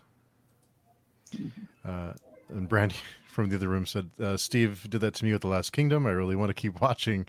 I just haven't gotten back to him. Yeah, we watched the first season or two and then kind of just fell off. I haven't continued, so you're not alone. At least seasons. It's so good. You need to keep going. At least you can say seasons, not episodes. Yeah, that's true. Yeah, that's true. Yeah, he hasn't read. So, and he's sitting in the dark with the baby in his arms right now. Oh. Mm-hmm. I know my youngest is 7 now, so sort of out of the baby zone. You're back. You're back, Chris. Internet's just disappeared in the house, but we have ways and means. Oh no! I'm glad you can make it back. Yeah, cool. Yeah. Jim Mulborn says Chuggo has been really taking advantage of the whole I have a life to take care of excuse. Yeah, what's going on here? I agree, Jim. 100%. Every time it's like I'm doing my real job. I'm like, no, your real job is to get me book 2. Yeah, absolutely. Daniel says I regard the entire Cosmere as being basically one big series anyway. I agree, especially as you can't say too much because Shauna hasn't read it, but as you finish it, books 3 and 4, you see a lot more of that. So the more you know about the Cosmere, the more investment you have in that series, I think. Yes, no, that's interesting. Kind of because like, how many books are there released already that are all linked to the Cosmere? Elantris, Warbreaker. Then 10 to 12. Okay. And is it obvious that they're all related, or are you is that all like kind of hidden and you're looking for if you know what you're looking for, like there's a whole Reddit page that can break it down a lot better than I can. But if you know what you're looking for, you can definitely see it, especially in the Stormlight archive. Okay. With Wit. Wit appears in all those books. That's right. So there's okay. Mm-hmm. That's interesting. Because Mark Lawrence has done something similar with his series. There's like one character that's in all his books. But when I initially read his books, I had no idea that they were related. It was only kind of later on with the Book of Ice series that kind of it became apparent that they were linked. Yeah, I didn't realize it until I'd read 5 of Brandon Sanderson's, I think. So I read all of Mistborn and then went back and read Warbreaker and stuff like that. And then I started noticing a certain name that pops up on a page. Right. Okay. I don't know how spoiler we want to get, but yeah, no, don't spoil. I was just wondering how obvious it was that they were linked, and would it kind of is it very obvious, or is it more kind of it becomes apparent, as you said, after a few books that you're noticing that there's things that match up? It's not. He doesn't come out and just like blatantly show it until like later in the series, but like if you know what you're looking for, you can find it in book 2. Mm-hmm. With some of the flashbacks, you'll start seeing like magic systems from another book series being used in Stormlight Archive. Oh, interesting. Okay, yes. So I definitely need to kind of read books 3 and 4 then. Yeah. Yes. No, I will. That's definitely on my list to do this year. Yeah. More books to read. Perfect. Yeah. This. And then the sword is a big one in the series too. Like as you get in books 3 and 4, there's a sword that's in another book. He's being really careful. I have it's so hard to not just come and say everything, but I know there's probably several people that haven't read all of those books, and so I don't want to there's characters. Yeah. Yep. Okay. Warbreaker is the major Stormlight tie-in. 100%. Okay, so then here's my next question. Should I start to read book 3 of Stormlight, or should I read Warbreaker first? Read Warbreaker first. Okay. Okay. I shall. I have a copy of it. Okay, I shall do that. Yep. Read And Warbreaker first. That's a standalone book, sort of. Like, that's not a series. It's a standalone right now. Yeah. Yes. Right. That's right. He's talking about writing a sequel or something to it, isn't he, Jordan? He's talked about it for years. Yeah. There's supposed to be an Elantris sequel too. Okay. But when they'll ever, there is the novella that's in the Elantris world that's really, really good too. Like the completely different writing style than what he normally does. That's probably one of my top Sanderson books. Actually, is that novella just because it's so different. Can't think of the name of it right now. The Emperor's Soul has a lot more of like the Korean culture that he's really familiar with. Like he ties a lot of that into it, and that's really good. But yeah, but read Warbreaker first because you'll notice a lot of things from Warbreaker in the Stormlight archive. Okay. No, that's on my list. Then I'll read that first. Yep. Yeah, like if you read books 3 and 4, like it'll still be really good and like it won't ruin the story at all, but you'll miss a lot of those subtle things that he's thrown in there that show that it's actually from this other spot. Okay. Jordan being vague as I- much as possible. It's huge. Like they're big spoilers, and so I don't want to just come out and say it and like ruin like whole books. And then everybody would be like, never listening to Jordan again. He just ruins books for me. I know it's very hard to talk about books in a non-spoilery way. Yeah. Yeah. Especially like in a live stream like this one. Like it's one thing like when you can edit it and like, oh crap, I shouldn't have said that. Yeah, no, I know. This is exactly what your YouTube channel should be about, though, Jordan. You know, when it finally happens. It'll happen. Yeah. We'll just nudge you that way. I know. And Chris, when you were gone, we were talking about the series that we're finishing or want to finish up soon. And we were talking about The Expanse. We're reading The Expanse together. We're doing that, What series are you wanting to finish? Well, I've book 3 to do with Mistborn Era 1.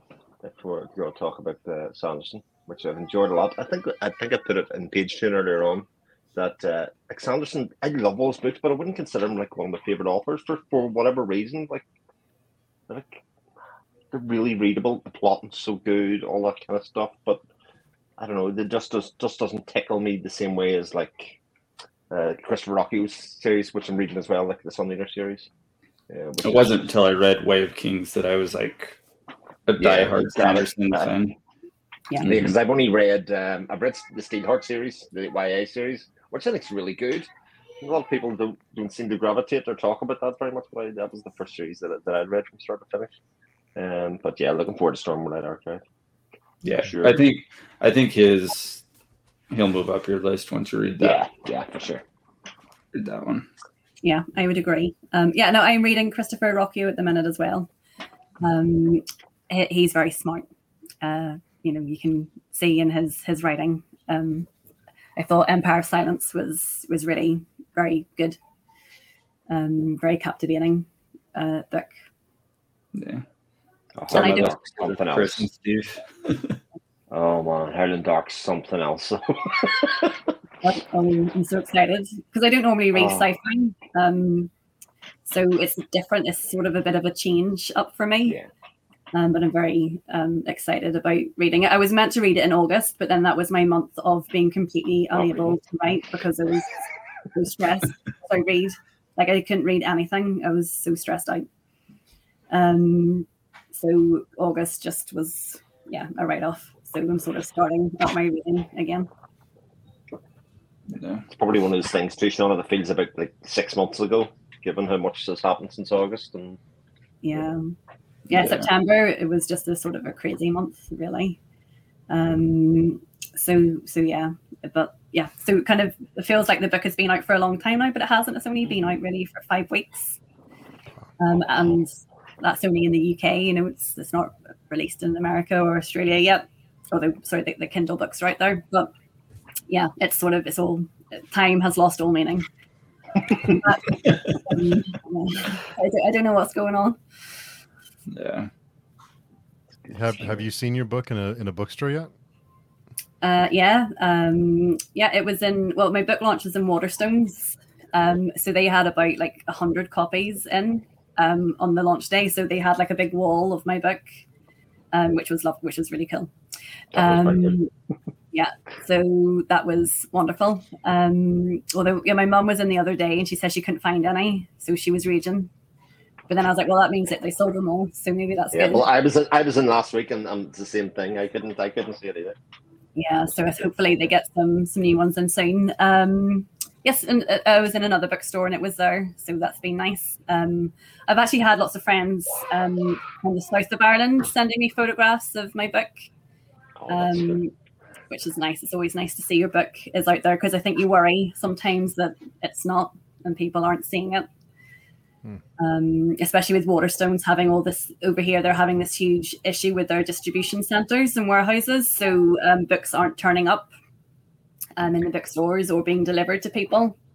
Yeah, there's a lot of gaps in their series, like major series. Like the Stormlight Archive, there were none in that Waterstones that I was in the other day. Like that's insane. Yeah, I think it's. I think they put out a statement today saying that the issues are resolved, but they've had these issues for about 3 months now, and I know some people are saying that some Waterstones they've been into are quite bare, because they haven't been getting their delivery. So that's actually. I've had other friends who debuted at the same time as me, and they're been saying that that's impacted them quite badly. They've had lots of people texting and emailing to say that they've ordered their books and they haven't arrived. So hopefully that kind of all resolves soon. They get that kind of sorted, because I suppose it's important that your books in the stores as well. Well, Waterstones is the whole ball game here, aside from Tesco's carrying Marion Keys and I know David Williams and actually Con Eagledon. You were talking about Greece earlier on.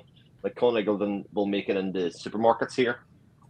Bernard Cornwell will make it, but that everything else is the very the fantasy, the lighthearted, the what is that genre that my mum reads? It's the Marion Keys, the rom-coms. It's like the romance. It's not even totally like rom-com. I don't know. It's like nothing really happens. My mum doesn't want anything to happen to the book, really. You know, she just wants to kind of exist with the book for a while and go, oh, that was nice, that was sweet. You know, that was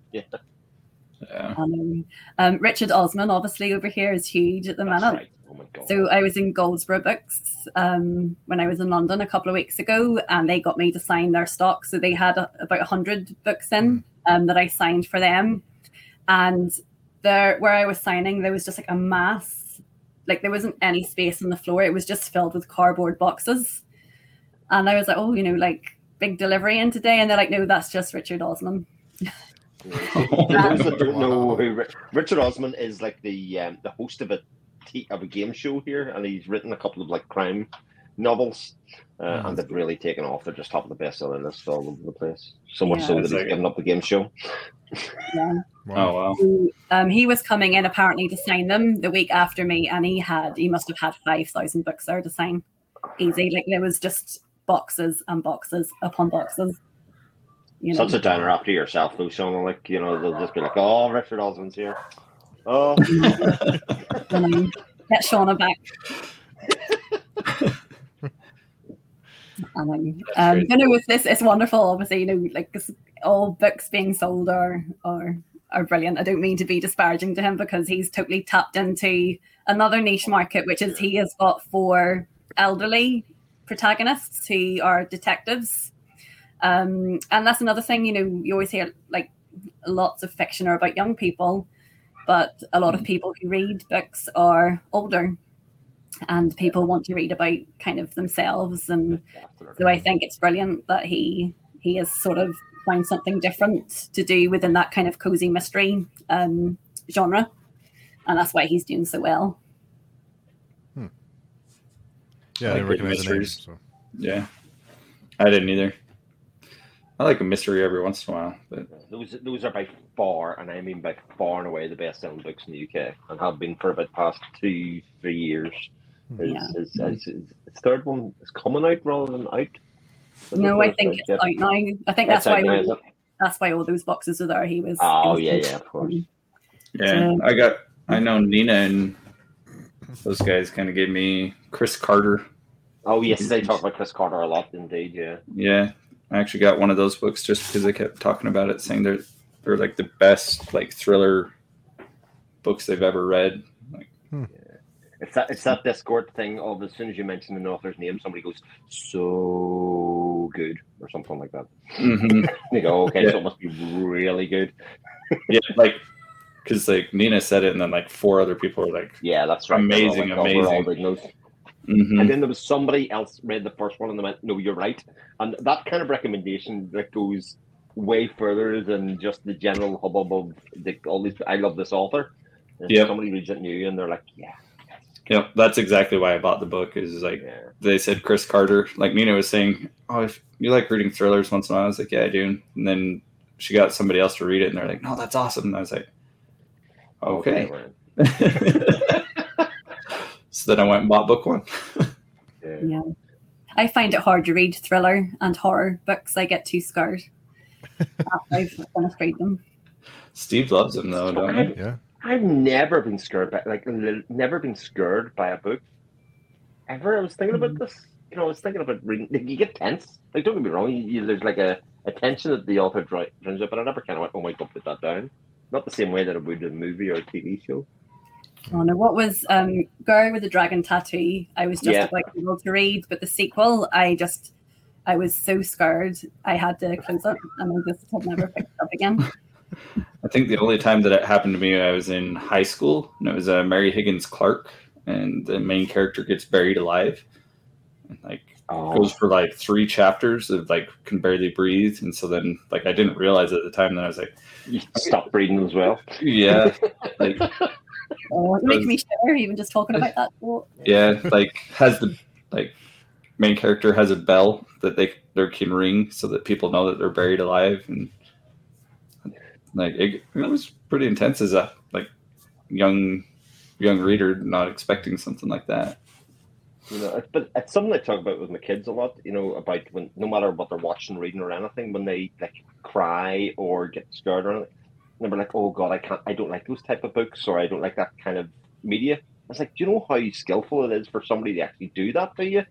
Yeah. Like, you'll want to read more of that. Like, I remember going in and someone was watching anime and finished the end of the series and was howling all over this. And I mean, completely howling. And they're like, I'm never watching another TV show again. That's it. We're done. I can't be like this ever again. And I was like, but you have been literally howling. What other thing in your life has made you do this? It hasn't. It's not reaching in the deepest parts of your soul like art does, and like books or media or anything does. So yeah, keep on doing it. Like that bit's cool. You'll get catharsis out of it further down the line to say, oh yeah, I want to feel like that again. Yeah. No, books can be very, very powerful that way. Have you ever read the book or seen the movie Atonement? Oh, the Hume book. I haven't read it or seen it. Mm-hmm. Well, I was in such a bad mood for about a week. Really? Yeah, really upset. Yeah. But then, like, I was really angry and upset and annoyed by the book. And then I watched the movie and I was really annoyed, angry, and upset by the movie as well. But then you appreciate sort of the storytelling and why it's done that, do you? And that's very, that's kind of cool. But yeah, sometimes I have to be in sort of the right space to kind of be upset. That's if you know what I mean. Sure. Yeah. I will say, Legend of Blackjack was a self-pub that hit me in the feels too. Like, he pulls no punches. Yeah. So, he knows what he's going for, and he's definitely taking you along and sets it up from the first chapter. That kind of relationships that you have, and yeah. And then Mistborn did it to me when the one character dies. I did slam the book shut. So I was very upset. So, yep. Everybody dies. I don't know. I don't have this. But he wasn't supposed to, though. Yeah, right. At least in my mind at that time. Like, Yeah. I think that's something like a fantasy, and then like especially Grimdark is good at that. It's good at sort of kind of giving you those unexpected punches and deaths and things that you're not expecting, and that's good sometimes to kind of be shocked into an emotion as opposed to expecting it. Yeah. So, yeah, Tiago's talking about Legend of Blackjack. Yeah. Yes, I do need to read that. It's on my list as well. Here, but let me tell you that. Ask you this: is that suitable for a 12-year-old? Yes. Mm-hmm. Yes, for sure. 100%. He wrote it with his son in mind. That's a 14-year-old. Okay. So he wrote it for that. Like, it is definitely young adult. Like, yeah, it hit me in the feels, but it's nothing. Okay. It's a little dark thematically, but nothing dark happens. If you know what I mean, it's not like in that way. You know, it's like Harry Potter would be like dark things are happening in the world, and like there's dark elements, but it's not dark. Okay. Yes, because a young adult I find such a unhelpful title. It is very unhelpful. I agree. Some young adult is like Sarah J. Maas, and some young adult is Harry Potter. And in terms of content and suitability for teenagers, like younger teenagers, I'm never quite sure what's suitable and what's not. No, I agree. I kind of look at the Hunger Games that way. Like, I don't think that like it's labeled as young adult, but I don't think like a 10-year-old, 11-year-old should be reading going and killing other kids. Like that's not suitable. Like 17, 18-year-olds can understand the difference, but and it's so it's having that conversation. I don't know, when I was growing up, I just read whatever I wanted, and there wasn't, I don't know, was young adult a thing maybe about 20 years ago? I don't know. I would have it's thought a new genre that's come out, but it's very as I said, uninformative as to actually what age it's appropriate for. Whereas at least if you're reading an adult book, you are more confident that maybe some things won't be suitable or whatever. But young adult is just, you never know. But my son, he's has to get the bus to school now, so I was thinking about maybe getting him some audiobooks. So I know you're recommending it earlier, so maybe that'd be a good one to get him. Yeah, no, that one would be safe. So yeah, okay, that's good. Good to know. And Tiago's going to bug you to read Legend of Blackjack every day now, Shauna. I know. Well, no, I will. I promise. I'll definitely read it. Yeah, I think Tiago says that's his number one book of the year that he's read. So. Oh, wow! But it's really good. But he can't mention his own. You see, he can't be that vain to say. Like... This is good. This is really good. I love The Touch of Light. It is probably my favorite book of the year. Yeah, it's really, really good. It was. I love it. It's like one of those books that, it's not very tangibly related. The characters, you've got your 3 separate POVs, and he's not spoon feeding you as a reader. No. And I said to him, I kind of compared it to Malazan that way, as in, it's all a bit initially disjointed, and you have to work to kind of find out how everything's related. But that's fun. It's nice not to be spoon fed all the time, and to work things out and to kind of make up your own mind as to who's good and who's bad. And so I think it was a wonderful book.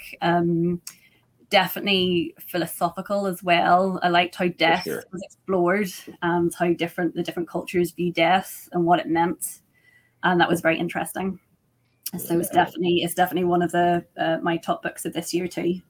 Yeah, I agree. Have you read it, Steve? I have. It's on my list. It's group readers. I think later on. Yeah, I think possibly. It's on my list before the end of the year. Hopefully, it's just hard to find the time. But yeah, it's with the other 70 books. Yeah, because I know you loved Drowned Kingdom, and it's like it has a lot of those similar elements into it. Okay. like of the themes and kind of that kind of thing, but a lot more fantasy heavy. So Yeah, I hear lots of good things about it. Yeah, it's terrific. his novella is actually coming up soon for me to read. I love novellas. I love kind of getting like a nice little snippet into a series. But I was sort of holding it off. I'll ask him later because I like to read a novella kind of a bit more between book 1 and 2, so you kind of have a refresher before you go into the second book. But yeah, I love a novella. I actually read his novella first, but I wish I read it second. So. Okay. Oh, it's controversial. It is. But I like how I got tied to some of the characters in there, and then right as soon as you start book 1, it's like, what? Like, they're gone. It's not very spoilerish, but like they're dead within like the first 20 pages. You're like, hey, I just invested all that time in that. Like, that's what I liked about this one. And it would have been better. For me, it would have been better like reading it as like kind of a flashback to those characters instead of being like, all right, I'm ready. Let's go with this. And then it's like, oh, this is not where I thought it was going. So. Yeah. I'd be remiss if I didn't point out that Jim's novella is coming out this month as well. Yeah, Jim Woodward. The Promised Land, indeed. I'm almost done, Jim.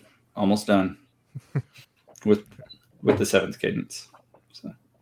Oh, that's right. You've been doing the read along in India Accords, haven't you? That's right. Yeah. I've been popping in, seeing what everybody thinks. Yeah. No, the India Accord buddy reads are more like Lana's and my TBRs that we both had similar books on. To be honest, like we're just like, all right, these are books we want to read. If people want to join us, they can. If they don't, no. I am the worst person ever to do a kind of buddy read with. I just can't. I either read them too quick or too slow. Yeah. They really help me finish the series up because it's that, like with Chris, we're reading The Expanse together, and with Robin and Layla, and we just plan it every month. Say, okay, next month, what day are you available? And we put on the calendar, and then I know I have to have it done by that day next month. So, but it helps keep us going. It helps focus, for sure. Because there are times when you kind of go 50 pages of like 7 books, to try and get in, and you haven't really committed to anything. And you're like, oh, this is the most unsatisfying period. Yeah. Yeah. So. Yeah, I wish I was better at doing buddy reads, but I don't think I've only ever, I think once successfully completed a buddy read on schedule. Yeah. I think it's the pressure. Yeah, it's pressure. Leslie from the Nerd and Narrative is here. I was going to read the novella next month and the book in December, but I switched them after you said that, George. So, see the power you have, George. This is unreal. Casual comment. But people's plans are all thrown up in the air. It still blows my mind that people listen to what I have to say. So, but what's been so before the time always flies in these, but before we go, I just wanted to see what everyone's currently reading now. Shauna, what are you reading now? What's on your what book in the middle of? I am currently reading Blood Eye by Giles Christian, which is a Viking series. So I am reading that, and I am also reading. I'm beta reading for a friend. So I'm reading his novel, which is brilliant. And what else am I reading? And then once I finish those 2, Howling Dark is next up. As I said, I'm trying to commit to kind of getting through the series as I've started now. But the Blood Eye is a historical fiction actually, but it's not fantasy, which is good. I think I read a lot of fantasy books in a row, and I think sometimes it's nice then to switch genre a little bit and kind of keep it fresh. Yeah. And Leslie is reading your book next month, Shauna. Oh, that's nice. Thank you. Leslie, let me know when you plan to read that. Maybe we can work something out. And Jordan, what are you currently reading? Currently, I'm reading The Seventh Cadence by Jim Wilborn. Reading the arc of Blood Reunion, which is book 3 in Hybrid Helix by JCM Byrne. That I just did that cover reveal for. And I just started on audio the underwhelming epic of a dead wizard and an average bard. It's a mouthful of a title. Struggle to remember it, but I will say it's made me laugh in the first 20 minutes of listening to it. So Nice. Looking forward to it. But yeah, Hybrid Helix is probably my top series of the year. Came out of left field, accepted a copy from the author, Wistful Ascending. You'll look at it and be like, oh, It's a cover. I gotta read that, but it's in my top 5 books of the year. So Wow. for reads, if you like superheroes and you like science fiction, then you'll really like that one. Nice. What about you, Chris? What are you reading? I'm reading Sabrina Byrne, book 4 of The Expanse at the moment. I've started on the drive in Orbit of Sirens by T.A. Bruno as my other book in the car. And I'm due to start Wrathbringer, Christopher G. Browning's second book in the Hellbrunching saga as well. So that's kind of what's in the sphere at the moment. Nice. Yeah. In the Orbit of Sirens is a fantastic audiobook as well. Yeah, seen Esme's review of it earlier on, and yeah, I started it earlier on just to keep us upright. Yeah, yellow jumpsuit for the win. Yellow and purple. At a certain point, people scratch their heads about that cover, but it's so iconic now. You definitely couldn't change it. No. You got to stick with it now. But cool. I want to thank everyone for hanging out tonight. And Shauna, can you tell us where people can get in touch with you?